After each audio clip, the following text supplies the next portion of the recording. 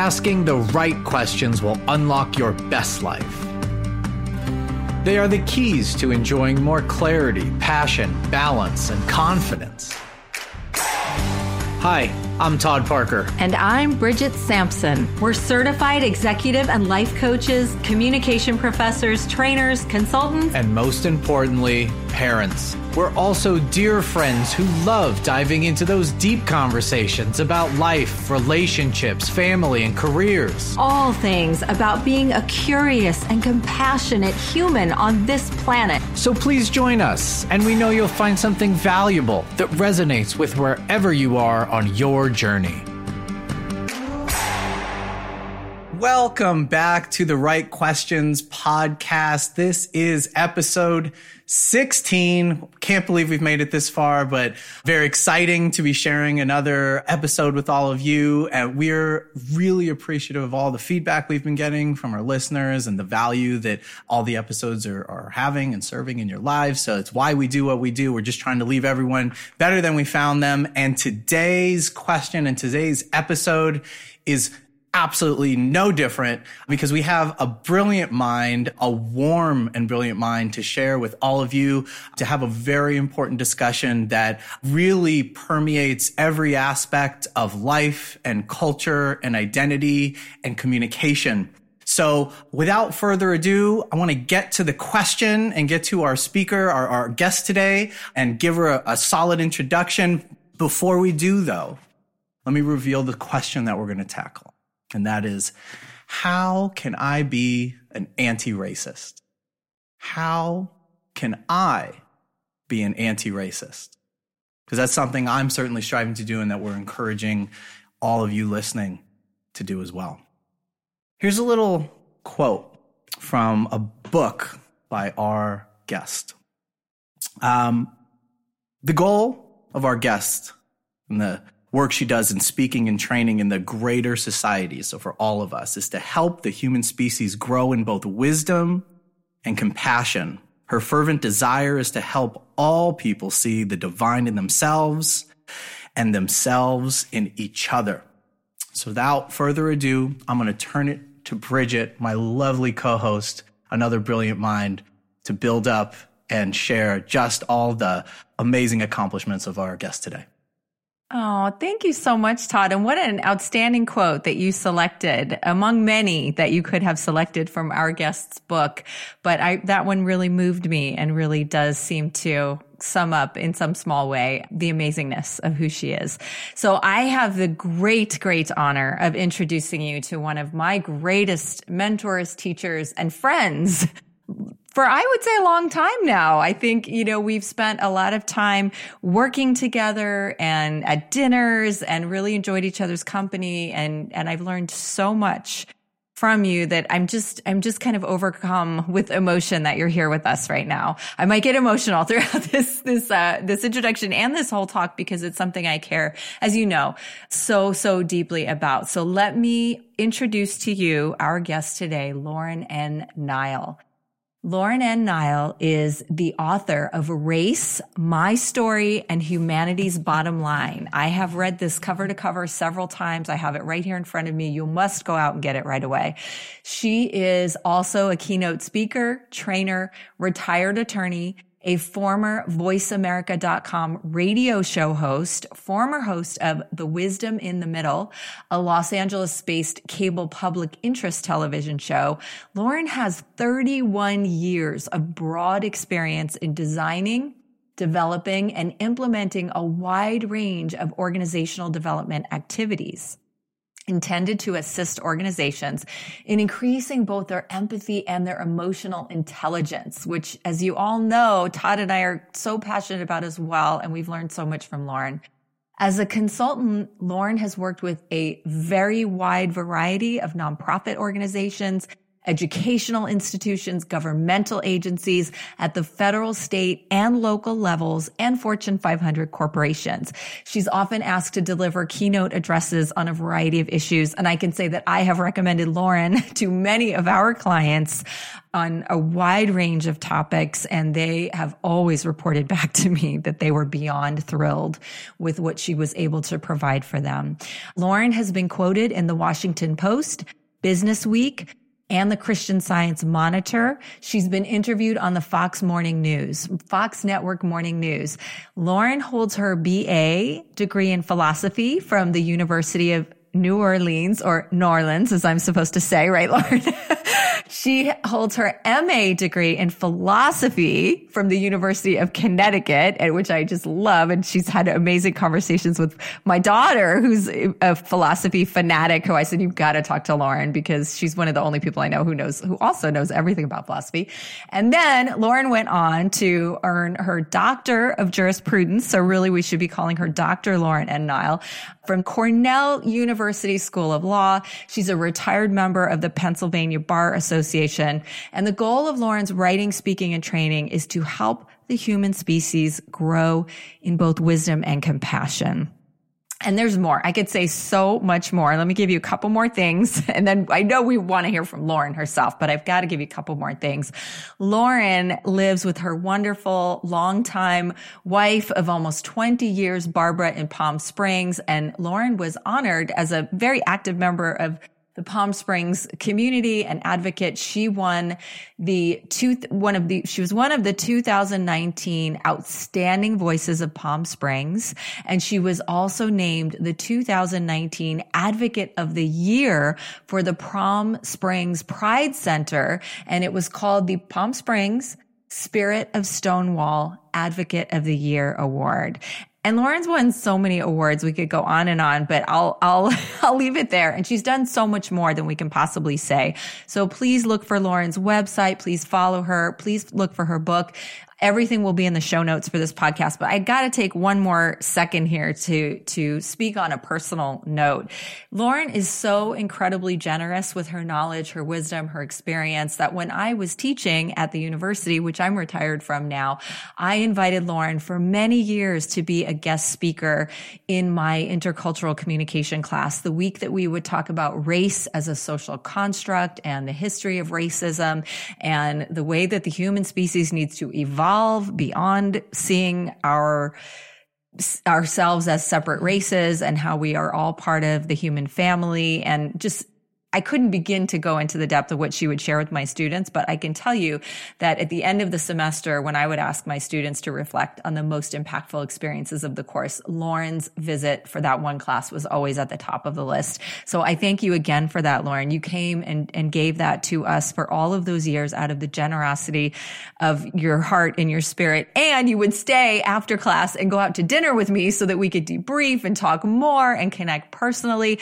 And, I never really thought that was going to come to an end. So now looking back at how I've retired and things are different now, those memories are incredibly special and meaningful to me, Lauren. In addition to you coming to speak for the Educational Opportunity Program, which I have worked for over 20 years in designing and developing training programs for mentors who work with historically low income first generation college students, and you would come to our trainings and lead the privileged walk of life and teach us about processing for so many students, the trauma of the inequities that they've experienced in their lives. And those conversations were filled with learning and growth and tears and just so much depth and meaning. And I'll stop there because we have to have a conversation and we want to hear from you. But I really wanted to take the time to give people just at least a glimpse into how incredible you are, how lucky we are to have you here, and how grateful we are to have this conversation. Thank you so much for being with us, Lauren. Did I leave anything out? Let's just welcome her. What an intro. Lauren, what do you think of that build-up, Lauren? Oh my gosh, now the pressure's on. Oh my gosh. Bridget and Todd, thank you both so much. That's an amazing introduction. And I almost feel as if I'm listening to the introduction of someone else. But I do thank you for that. And all of those years of working with you at CSUN, in your class, in the EOP program. It was as much of a delight and a privilege for me as well. So thank you for asking me all those times, Bridget. I really enjoyed it. Not to mention our dinners afterwards and the conversations we had. It was just wonderful. So I look forward, hopefully in the future, to get together with you again at some point so that we can really catch up and continue our conversation. Yes. Thank you for such a wonderful introduction. Yes, absolutely. As you can see, we have no shortage of respect and admiration for Lauren and for her mind and for the wisdom that she brings to everything, but specifically to the discussion and the perspective and wisdom she's bringing to the discussion today. It's really why we're having her on, to build all of us up, to leave all of us, including myself and Bridget, much better than we were when we started this discussion. So let's dig into it. Bridget, I know that you wanted to ask Lauren, so I'm gonna throw it back to you, Bridget. What's your question for Lauren to start us off? Thank you, Todd. Well, I could just ask Lauren a million questions for endless hours, but I want to say that we are going to get to shortly our question, how can I be an anti-racist, right? And just to set that up, hopefully you've all read Ibram Kendi's book about being an anti-racist. And what he says is that it's not enough to not be a racist, right? That being passive is basically being complicit in the racist world that we live in, right? So his book was quite impactful for me to understand that I need to actively work to be anti-racist, and that is a lifelong journey. And Lauren, probably more than anyone else in my life, has taught me about how to do that. So we are going to get to the actions. And I also want to say, before we forget, please check the show notes, because Lauren has been kind enough to deliver a workshop for Sampson Coaching and Consulting on race and racism. She's been kind enough to write a blog post for us. Now she's on our podcast. So there's a lot more that you can learn about how to be an anti-racist and much more from Lauren that we want you to follow up with after. But before we get to all of that, what we can do, we want you to experience the amazingness of what Lauren has learned in her journey and how she's come to be this incredibly wise scholar for all of us. So Lauren, would you tell us a little bit? Let me just start from the very beginning. You have some things that have changed me truly to hear about your childhood and growing up in the segregated South. Can we just start there and hear a little bit about anything you would like to share with us about those experiences in that time in your life? Sure, absolutely. I'd be happy to start there. It is, after all, my start. So I was born 9 years before the Civil Rights Act of 1964 was passed. I was born the third child, my parents' third child. I have two older brothers.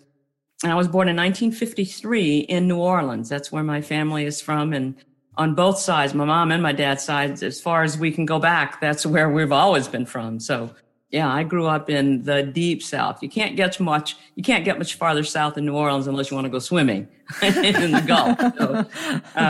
So yeah, that's certainly where I was born and raised. And as I say, it was 9 years before President Johnson signed the Civil Rights Act of 64.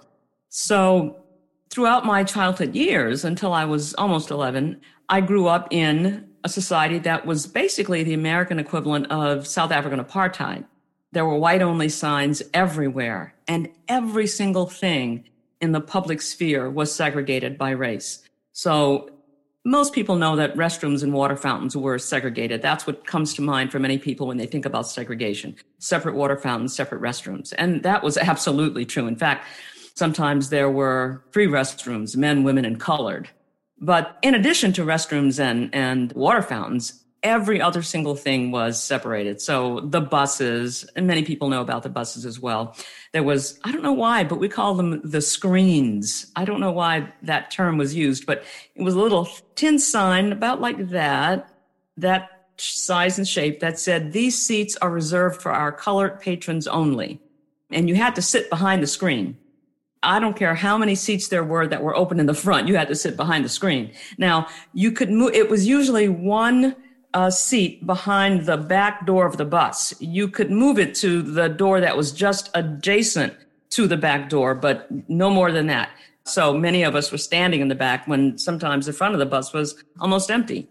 But yeah, so it was buses and it was movie theaters and it was amusement parks. So there were two things. One, everything was segregated. Everything that was, that was sort of in the public square that could be segregated was segregated. But then there were other things that just weren't shared at all. That was the white only space. And that was some movie theaters, and all movie theaters, all restaurants, all schools. They were just white only and colored only, white and colored.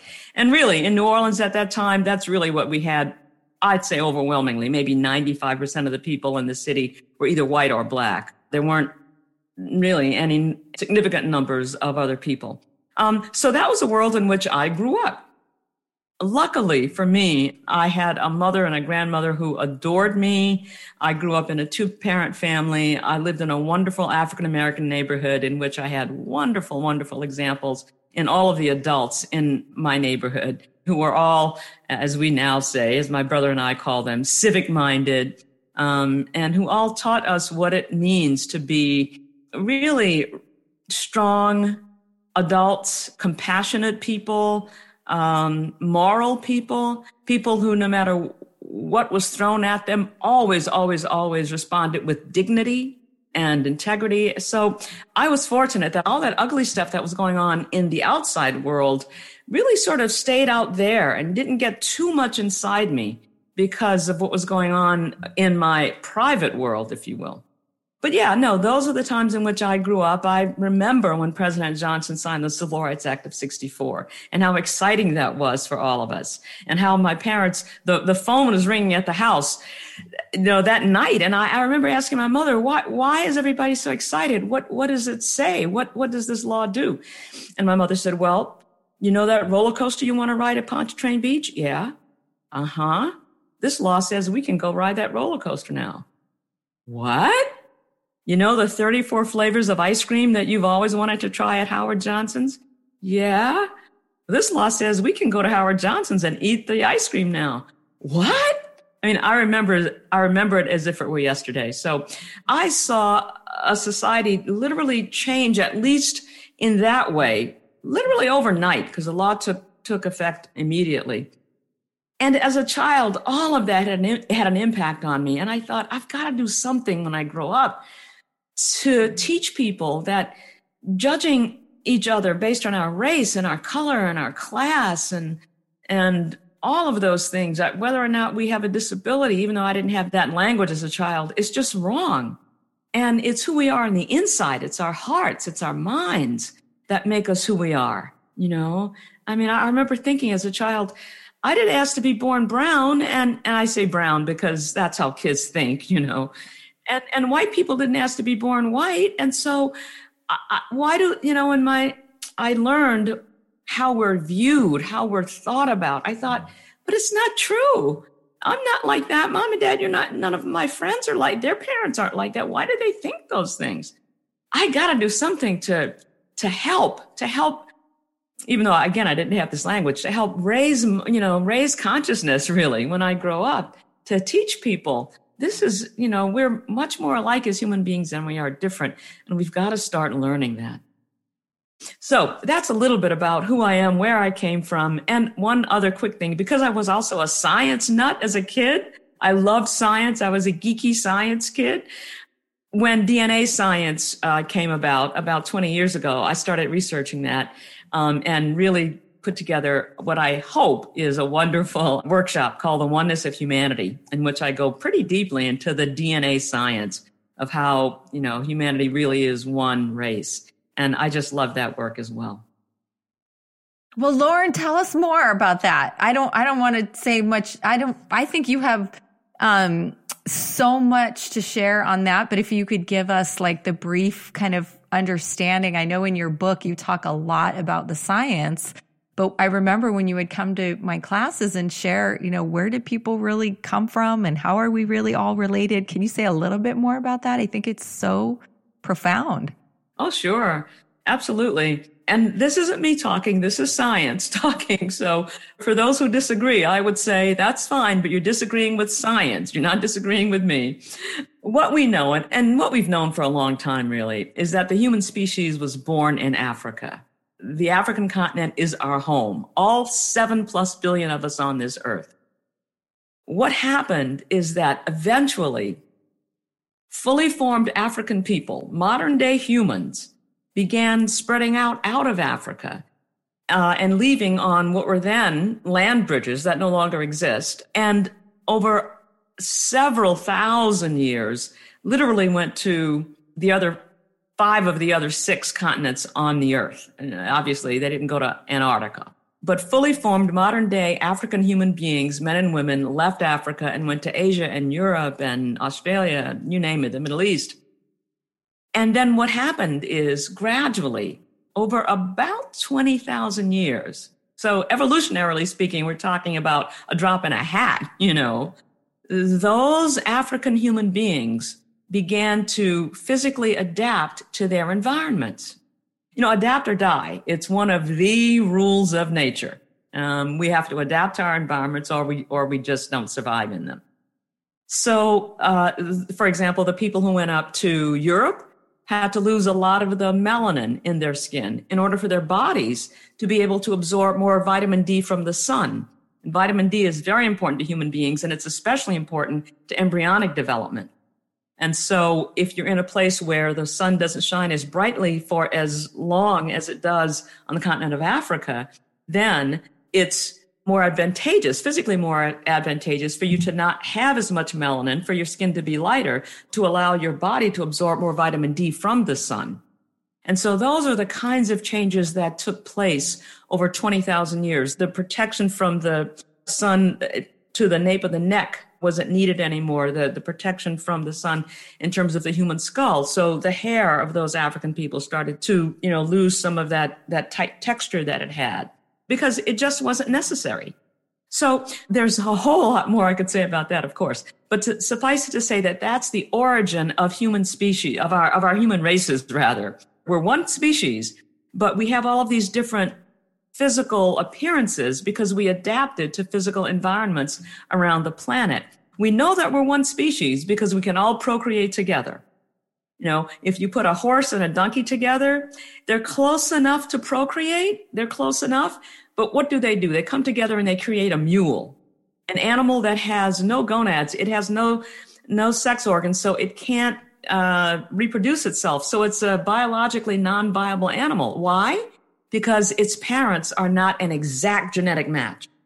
But you could put a 3.5-foot pygmy woman together with a 6 feet 6 inch Swede man, and they'd come together and make a perfectly human being, as different as they look, because genetically they are the exact same members. They're members of one species. They're identical genetically. So that's how, among other reasons, that's how we know, or why we know, that we really are one species. Anybody can procreate with anyone else. And that's the hallmark of a species. So it's time for our family, and that's what I call us, our human family, to evolve beyond isms, beyond racism, and all of the other isms, to realize that we really, truly are one human family. Absolutely. So beautifully put. And if people just understood that, I think it could make such a difference. I hope a lot of people listen to this. And isn't it true, Lauren? I'll probably get it wrong, but I know I learned from you that we can all be traced back to one woman almost. Is that right? Or you know what? That's what the science was at the time. What scientists have realized now is that it's actually one group of people, the San Bushmen. The one woman that they thought were all traceable back to, they realized that the genetics that they were using at that time weren't quite correct. But they know that we come from one small group of people, the San Bushmen of Africa. Yeah. But that's amazing. I mean, that proves that we are all family. We truly are. It's true. It's true. And if we really believe that and live that way, the world would be a different place. It would be. Now, there are people, a lot of people are doing their DNA these days with Ancestry.com and 23andme.com. And for example, I just had dinner with a friend who said, all my chart indicates, all my genealogy indicates is that I'm from Northern Europe. I have nothing from anywhere but Northern Europe. Now, the Middle East, no, not even Southern Europe. And I'm guessing that's because her family has been in Northern Europe for so long that's what's coming up. But certainly a deeper dive would certainly show that she has, her origins are with the rest of humanity, You being a kid who, self-proclaimed science nerd, took it upon yourself to go seek out and arm yourself with a lot of information that what I can see is you synthesized and took these pieces of your own interest and your own experience, right, of all that was. And knowing the work you do today and the spirit of our question, right, how can I be an anti-racist? Like, what do you find that this information, like I said, you synthesized it into knowledge and you offered, you disseminated it to others, all, privately, publicly, organizations and the people in their, in education. What do you find that this knowledge does for people in confronting this idea of racism or of being an anti-racist? Thank you, Todd. It's a great question. I tell you, people have said to me so often on so many occasions, I can't even count them anymore, after they've heard me do a presentation on the oneness of humanity or on some aspect of racism having to do with the daily indignities, we'll maybe get into that a little later, or unearned privilege. People have said to me, Lauren, why isn't this stuff taught in high school? Why don't we have college courses about this stuff? I mean, I never knew this. If I'd only understood a little bit more about what affirmative action was supposed to do, for example, and what the legislative intent was, I would have had different feelings about it. I just didn't understand. I didn't have the knowledge. Another person, he was one of the librarians at Cal State Northridge. I was walking into my office building one day and he was behind me in the parking lot and he yelled, Lauren. I said, yes, Dean. He said, I'm reading your book and I got to tell you, as a white person, I never even thought about this kind of stuff before. So to answer your question directly, Todd, people have said to me, and I'm not being hyperbolic, people have honestly shared with me in these words, Lauren, this book has changed my life. I see things that I never saw before. I know things I never knew before. When I think about race and even encounter people who are different from me by race, I just come at it with come to it with in a totally different context. So the knowledge seems to be impacting people on a deep level. And I just wish that it were out there more and that it were spread more widely, because for those who have the ears to hear it, it does seem to impact them in a positive way, very deeply. Well, you just mentioned something when you said that those who have the ears to hear it, right? I don't want to speculate, so I just want to ask the question. When you share it, because I'm speculating already, it sounds like more often than not, the impact is positive. It may be confronting, right? That the information may challenge ideas that we've held or even never, ever examined, but that the net effect of it for most of the people that they do, I guess what I'm saying is that most people do have the ears to hear it. And when they're actually offered, they listen, they take it in and are transformed as a result of it. That's been my experience. That's what people have shared with me. Now, what I don't know is how many people it doesn't resonate, because they aren't the ones that would come up to me and say, thank you so much for that presentation. Thank you for that workshop. And so I don't know how many of those people there are. And, being honest, I know that there are people who may not be able to hear it and may not be able to take it in because it's just too much for them. Now, that doesn't, given all that they've been socialized with, what that doesn't mean is that there might not come a future time at which they may be able to go back and reread it and reconsider after having had other experiences. So I never write a person off and say, okay, they weren't able to hear it. Well, that's too bad. Because I know that they may have other experiences in the future that may, in the same way, give them a little bit of cognitive dissonance, a little bit more cognitive dissonance. And then after a while, they may even be able to take in the stuff that I bring out, because the stuff that I present is, for some people pretty sort of shocking. What? We all came from Africa, So yeah, I do hope that it's the majority though, Todd. I do hope that it's the majority that do have the ears to hear it right away, because that's even better, of course. I guess my last part on thought about that is this part of what I find very special about you and your approach to this discussion, which is it's just a sensitive discussion, is how open and warm you are to have and hold a space for the discussion.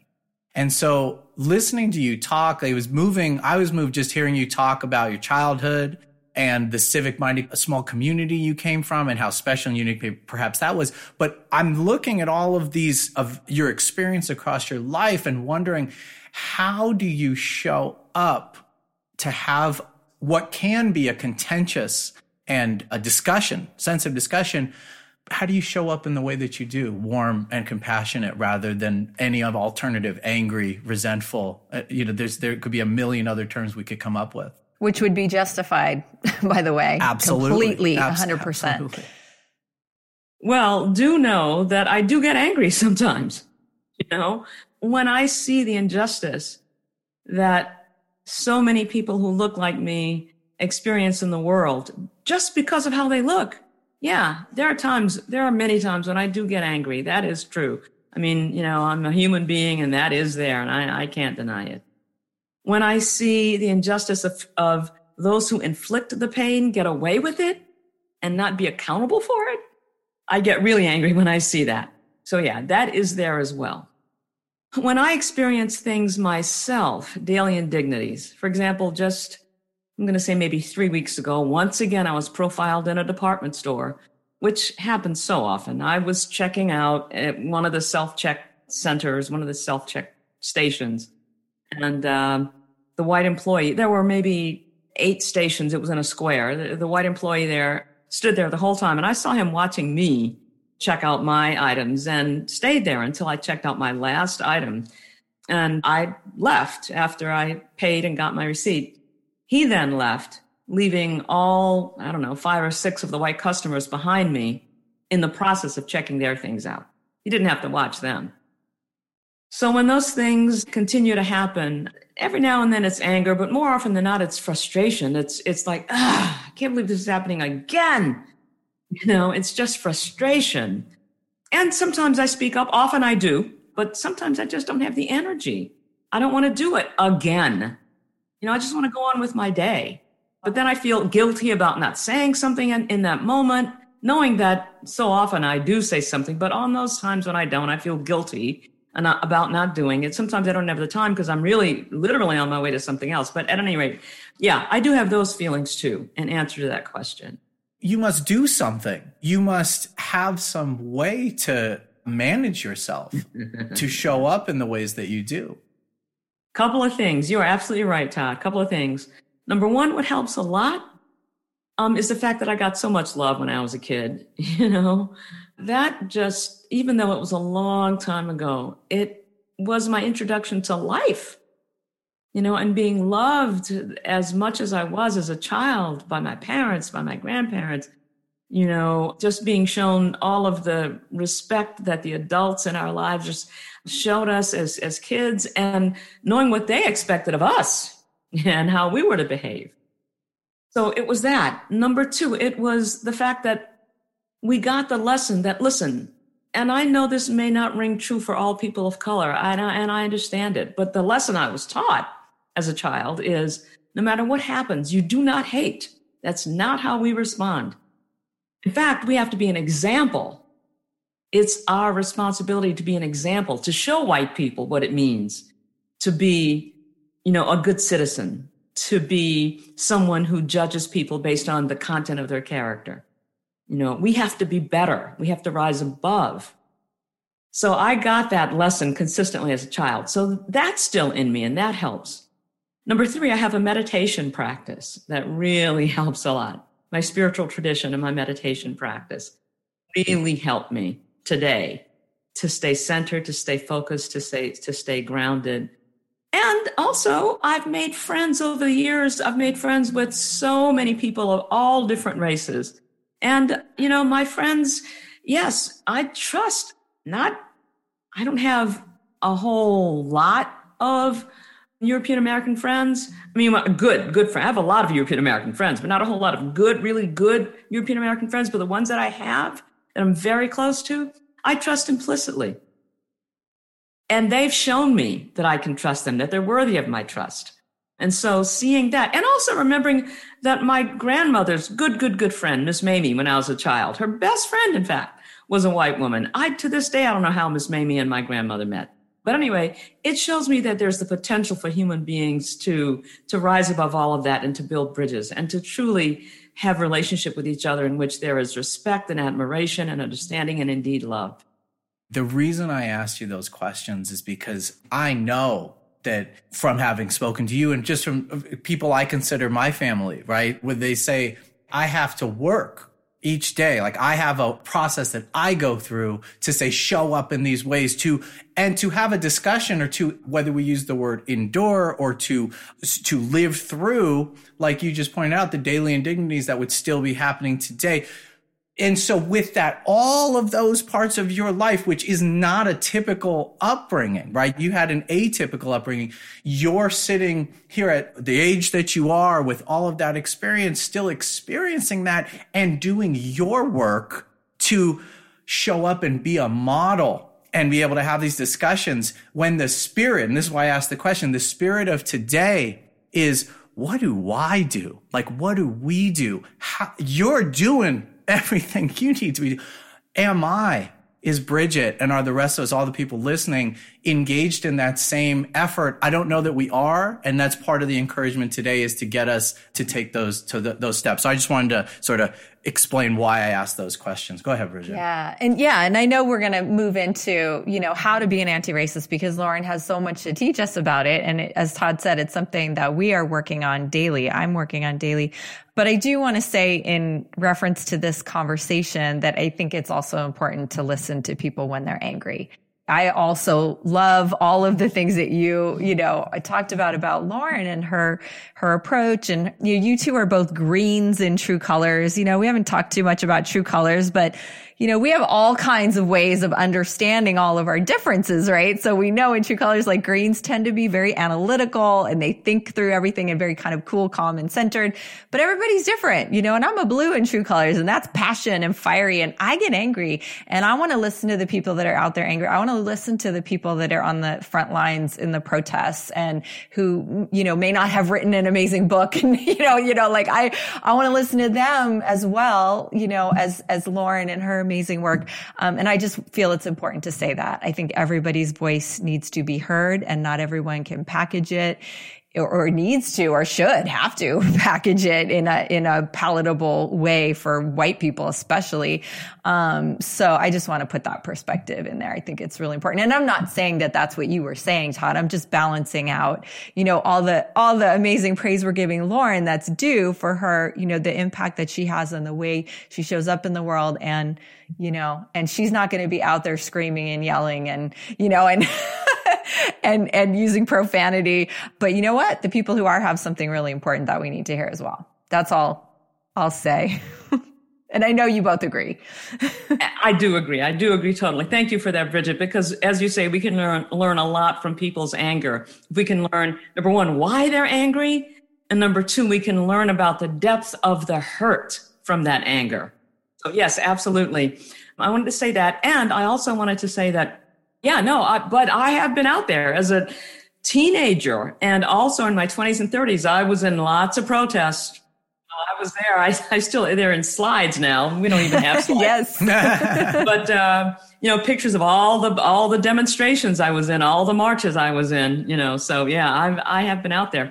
And then finally, I just wanted to say very quickly, I think that my upbringing might have been somewhat atypical, perhaps in terms of the community I lived in terms of how it was built and all of that. And what I really believe was the first Black subdivision in the country. It's in the Louisiana Historical something or other records. It's called Pontchartrain Park.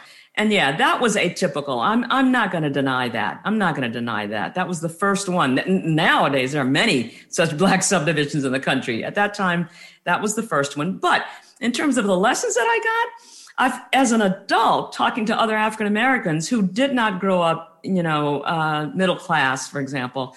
Yeah, it's interesting that, my mother told me the same thing. My father told me this. So we got lots of the same messages in terms of, no, you have to be better, showing what kind of behavior we expect to get by engaging that behavior toward others. A lot of people, a lot of African-American people that I've talked to, no matter what socioeconomic strata they may have grown up in, a lot of us got that message, which is interesting to me. So that part of it, I don't think was that atypical, actually. Yeah. And I think Todd was not speaking to your upbringing being atypical with regard to race, but in general, like for all of us in terms of two-parent household where the parents who were your birth parents or you're living with both of them throughout, right? Like so many aspects of that for all people, the love and the security and the safety and the positivity and the emotional intelligence and all of that, like, unfortunately, not a lot of kids are growing up with all of that you talked about today. And that's okay. Like we are figuring out ways to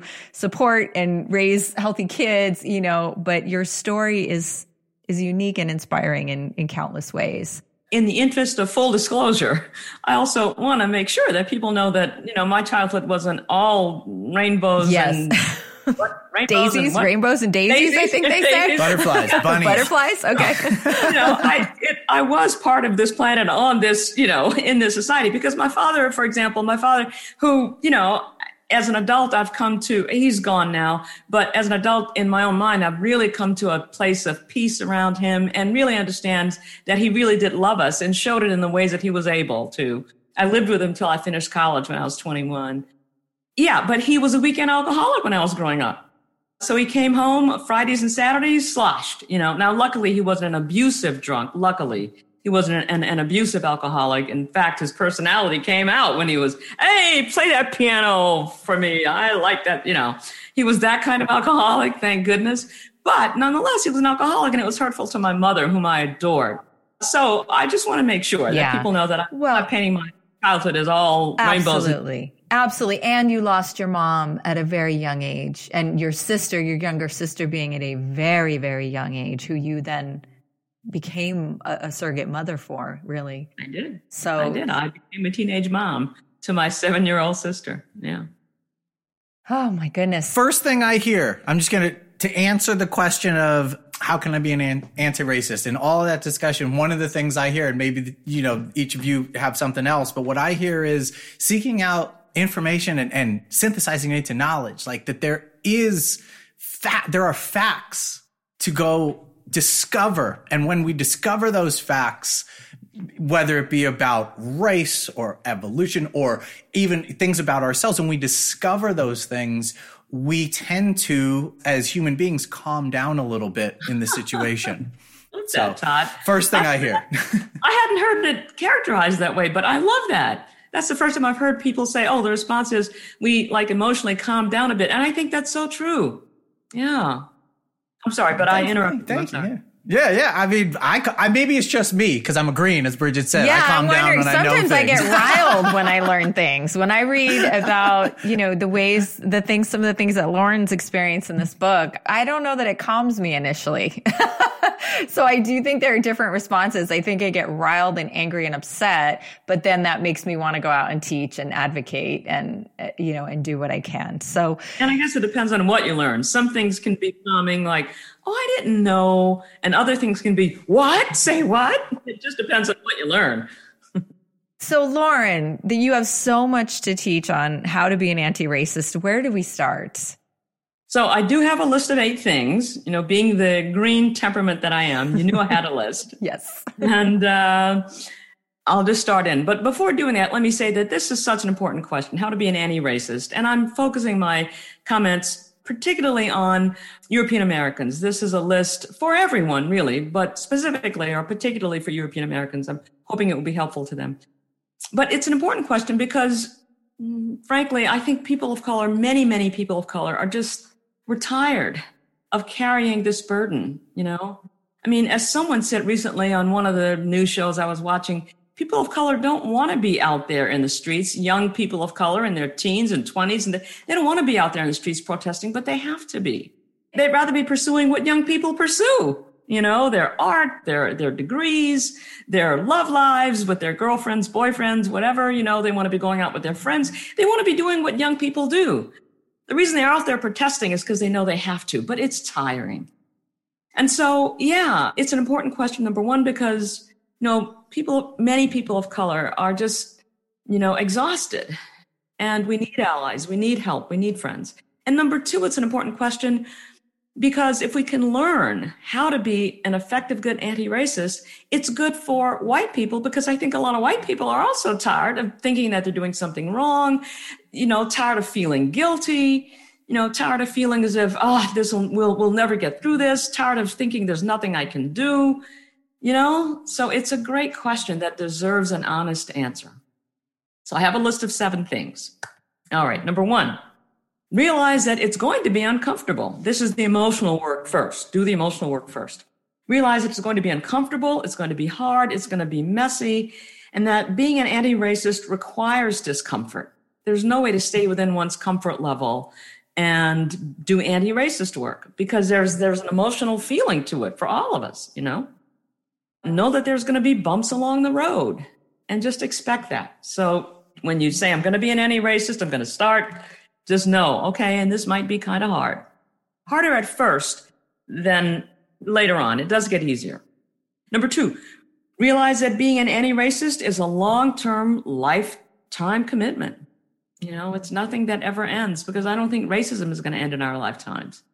Not in our lifetimes. And so know that when I take this on, even though there may be times when I say I can't do this today, I just don't have it emotionally, that regardless of me taking breaks every now and then, this is something I'm going to be committed to forever. So it's a long-term, lifetime commitment. And Bridget and Todd, if you ever want to interrupt me when I'm going through this list of 7, feel free, please. We don't. We thank you for the permission, but we are just captivated all ears. So forgive us if we don't. That was you can gold, hear a pin Bridget. drop. We don't. Please continue. We are your students. Thank you for that. And, I'll take all the questions and comments afterwards that you'd like. Number 3, understand that you're going to make mistakes along the road. Apologize when you do, and then get right back up. You're going to make mistakes. We all do. I have made mistakes with regard to populations that I'm not a member of, totally innocently. And I felt horrible at the time. I apologized, got back up, and, continued to try again for the next day, and know that that's just, the way it is. We are not perfect, certainly in this regard. I'll tell you, though, I'll give you a hint. One big mistake to avoid is trying to connect with people of color as members of their group, their whatever person of color group they're a member of. Do not do that. That's a huge one to avoid. And it's I shouldn't say. It seems to me that it would be so easy to do, but I can't sit in anyone else's shoes, or walk in anyone else's shoes. But what I mean by that is, don't mention, there was a black kid in my high school, or, my best friend in France is black. That just happened to Barbara about, 2 weeks ago. Or, my brother and his wife adopted a black kid. Don't do that. Just relate to us as human beings, because it is so kind of annoying, frankly. And it's just so objectifying. And I think it's because it's so objectifying that it is so annoying on an emotional level. Just treat us as a human being. Maya Angelou said it best. The first thing I want you to do when you meet me is forget that I'm black. Just treat me as a human being. The second thing I want you to do when you meet me is never forget that I'm black. And I think what she means by that is just relate to me as a human being first, but then remember that I have life experiences that may give me some sensitivities and things that, I would ask you to be respectful of. So just because we may become friends, don't become so comfortable that you start saying things that you might say to yourself, oh, I can say it to Lauren because she'll know I'm not like that. She'll know I don't really mean that. I can say that to her because she knows I'm not coming from that place. No, don't say it, whatever it is. So, just see me as a human being, but then also be aware of my life experiences and how they may impact how certain things may land with me. That's number 3. Number 4, educate yourself. Oh my gosh, that's so important. Educate yourself on issues of race and racism. And as part of that education, listen to people of color. So often I think it's the case for not all, and I hope not the majority, but for many white Americans, they can hear it best when it comes from another white person. Whatever whatever the lesson is, has more credibility if it's coming from someone who looks like them. Listen to the experiences of people of color told by people of color. That's part of that education. Read books by authors of color. Go to YouTube. You can even in YouTube search for how to be a white ally, how to be an anti-racist. All kinds of great YouTube videos will come up. Read blogs, tweet. Those are the kinds of things you can do. Read tweets, and what are three things that are important to really learn about? As I say, listen to people of color as a way of learning, but three things that are important to learn about. One, unearned privilege. Unearned privilege doesn't mean that you had a great life, that you were born rich, that you had no problems, that you didn't have to work for what you have. Unearned privilege doesn't mean any of that. It doesn't mean that you were raised upper middle class, and no, it doesn't mean any of that. I know that there are a lot of white people who were born and raised in Appalachia who had to scrape their way out of Appalachia to get to Yale Law School or what have you. It doesn't mean any of that. It just means that there are lots of things that you can take for granted that you don't have to think about, because no matter about the fact that you grew up poor or you grew up, in a one-parent family, you don't have to think about your life or your safety, for example, being at risk because of your race. Barbara and I later this year are going to do a tour to see our family members. I'm going to see my 80-year-old aunt in Baton Rouge and my 90-year-old aunt in Jackson, Mississippi. And we're going to drive to see her sister in Athens, Georgia. We're going to drive to see relatives in Florida.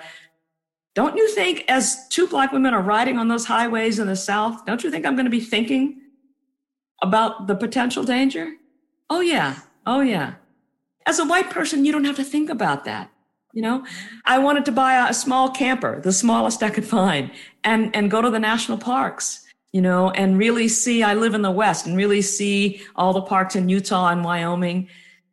Because of what's been happening lately in terms of white supremacists being emboldened by our former president, that doesn't feel safe to me anymore, And that's been a life's dream that I had so long. When I retire, I'm going to, and for some reason, I don't feel like I want to be doing that right now. Those are the kinds of things you don't have to think about if you're white. You have a kind of freedom that I just don't feel people of color have. So learn about unearned privilege. And there are other aspects of earned privilege too. So that's one. Second thing to learn about are the daily indignities.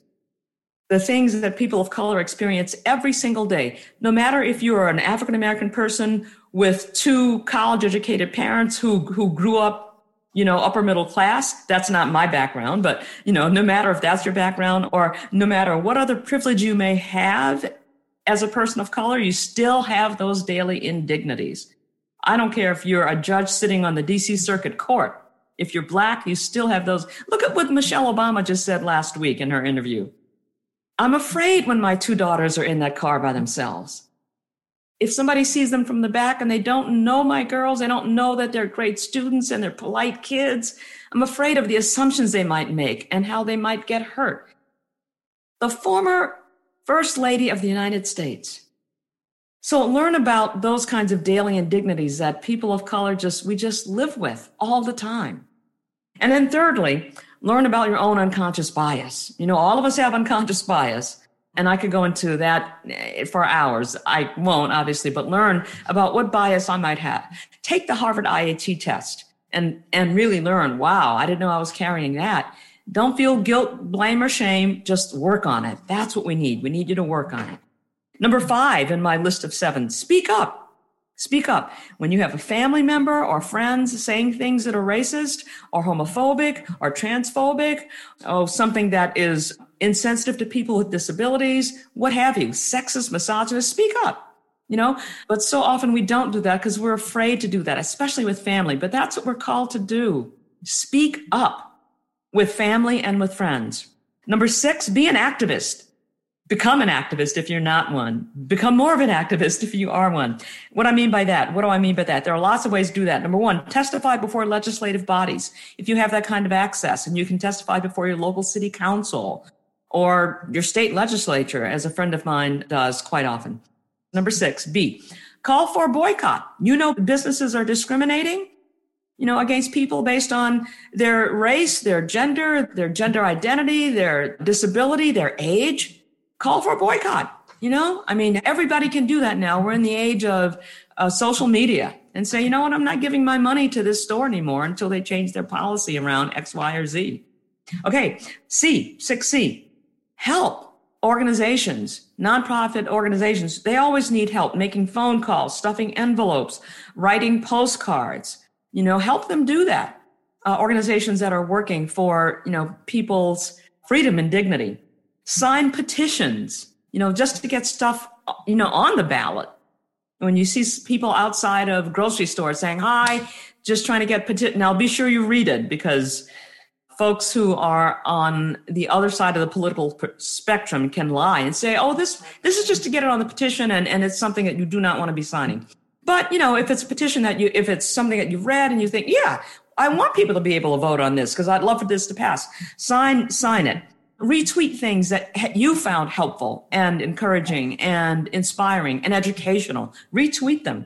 Do Facebook shares. Wow, that was really good. I learned a lot. Share it with your whole listserv. Attend demonstrations. And, being on the front lines isn't for everybody. I understand that. But you can go and you can pass out water and snacks. There are ways in which we can be involved in demonstrations that don't require us to be on the front line. Being on the front lines is great.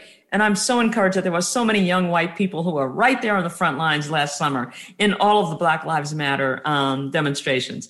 If because of your age or perhaps a disability, it would be more challenging or more difficult for you, do what you can. Pass out water, or snacks or something to those who are demonstrating. And then donate. Donate money to organizations that are working on these issues, for sure. And then finally, number 7, think about what you can do with your personal skills, talents, and interests.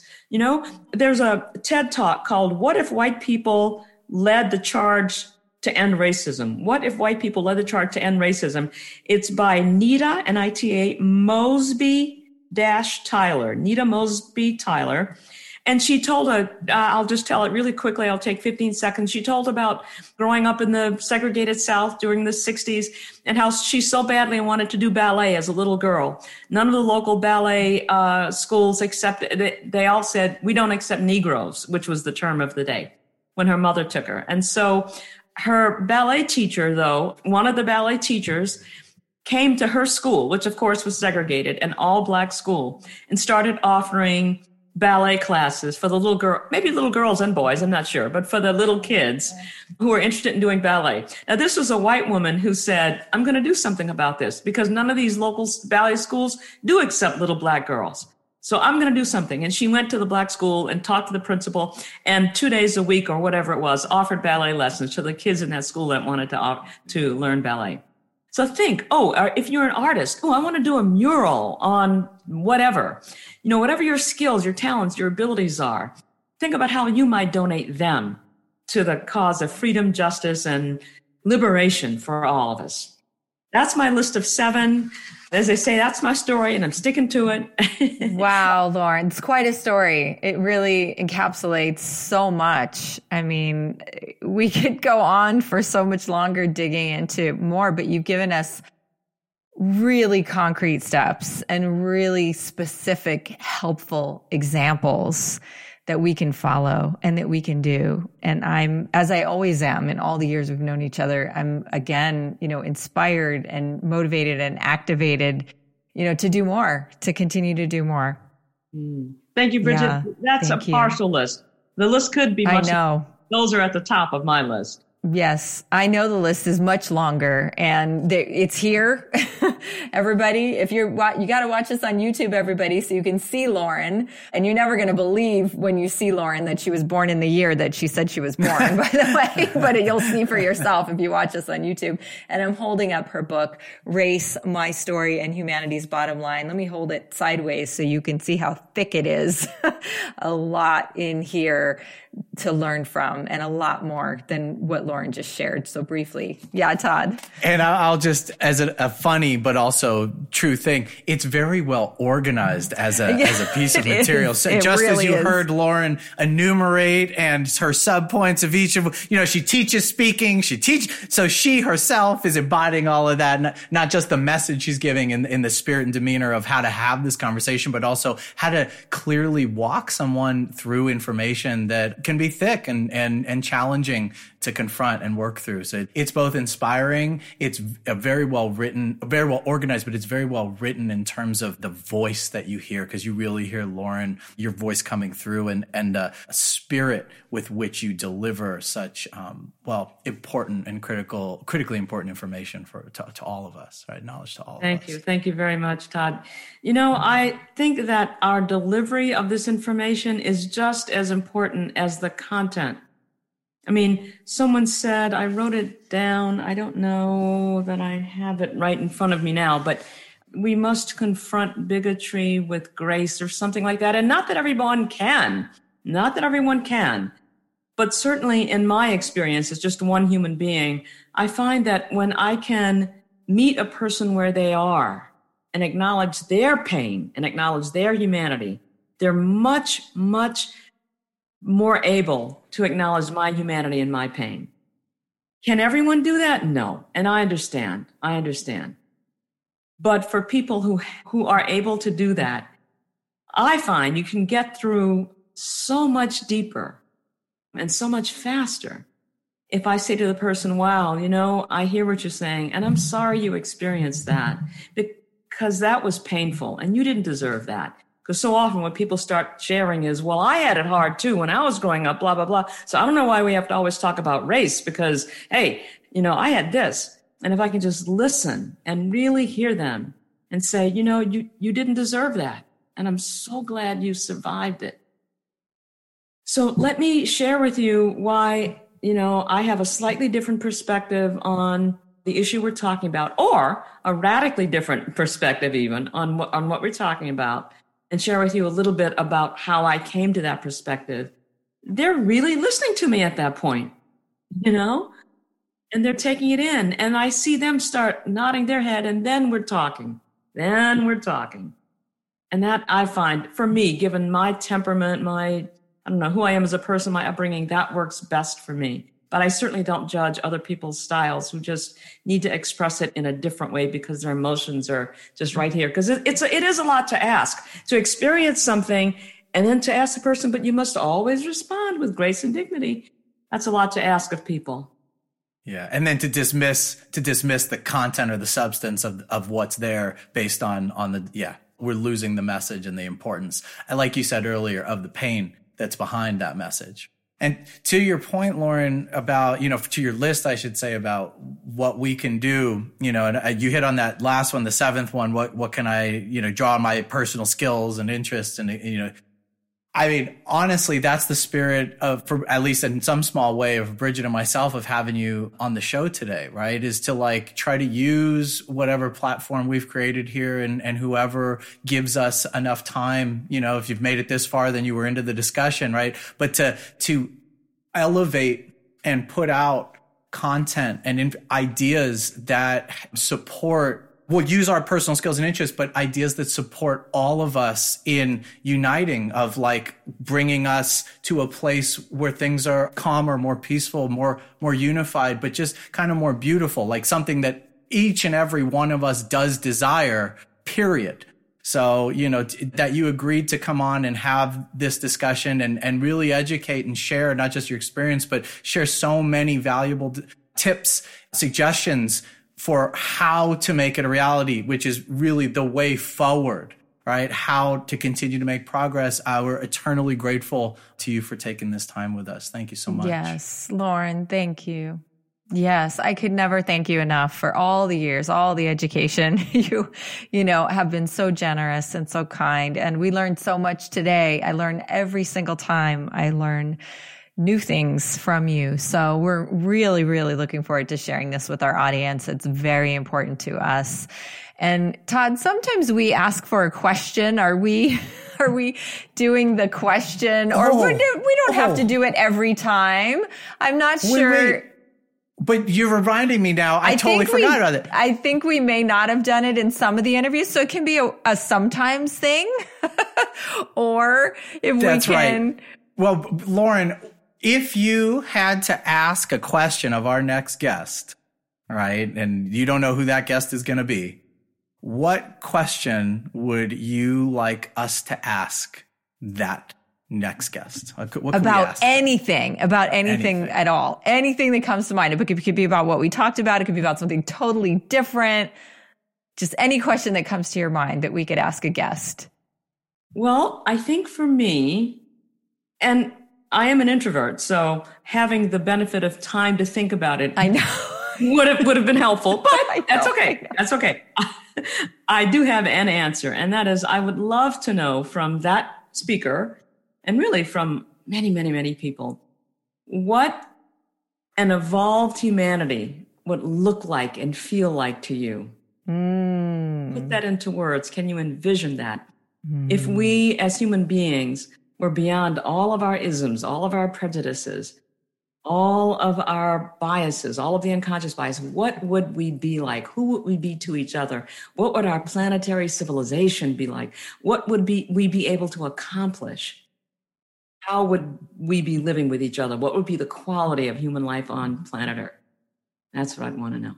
That is the best question ever. I'm glad we didn't tell you ahead of time because that was so perfect, even though I know it's nicer to give you the question about how we're going to ask you for a question ahead of time. That was perfect, Lauren. I do think it's an important question because, they say we'll accomplish our goal if we keep the eye on the prize. If we don't know what the prize is, it makes it harder, I think, to fight for that prize. Yes. To keep our eyes on it if we don't know what the it is. Exactly. To be able to visualize it and feel it and see and believe that a world like that is possible in some realm, in some reality, to actually be able to conceptualize it. I agree with you. Yeah. Yes. And I think movies should be made about that world. We should be showing examples of that, everywhere. So people begin to really conceptualize what that would be like. I'd like to watch that movie over some of the other ones that I've Yes, I've seen. Same here. Yeah. We get a lot of the opposite, the dystopian, apocalyptic. Yeah, we'll definitely make sure we ask that of our next guest. I know, Bridget, we're running up at time here. What final thoughts? Oh, I'm speechless. This never happens, but my only final thought is thank you and your tremendous generosity of spirit and heart and mind to come and share all of your wisdom and your experience with our listeners. I thank you from the bottom of my heart, Lauren, as a friend, as a colleague. And I really look forward to spending time with you and connecting again in person. We are at this time of this recording coming up on changes where we're going back into in-person events. We've all been vaccinated, and so I just thank you for your friendship and your mentorship for all of us. And I adore you. And I'm very, very happy that we're going to be able to share this. And I know that it will impact people greatly. So I just a big thank you and a big hug virtually. Virtual hug. For the time being until we get to have one in person. Yes. Thank you, Bridget. Thank you so much. When I think about my dear, dear friends, you're on that list. I appreciate and value you so much. What an honor. Oh, it is true. And you've taught me a lot as well. And I thank you for all of those lessons, Bridget.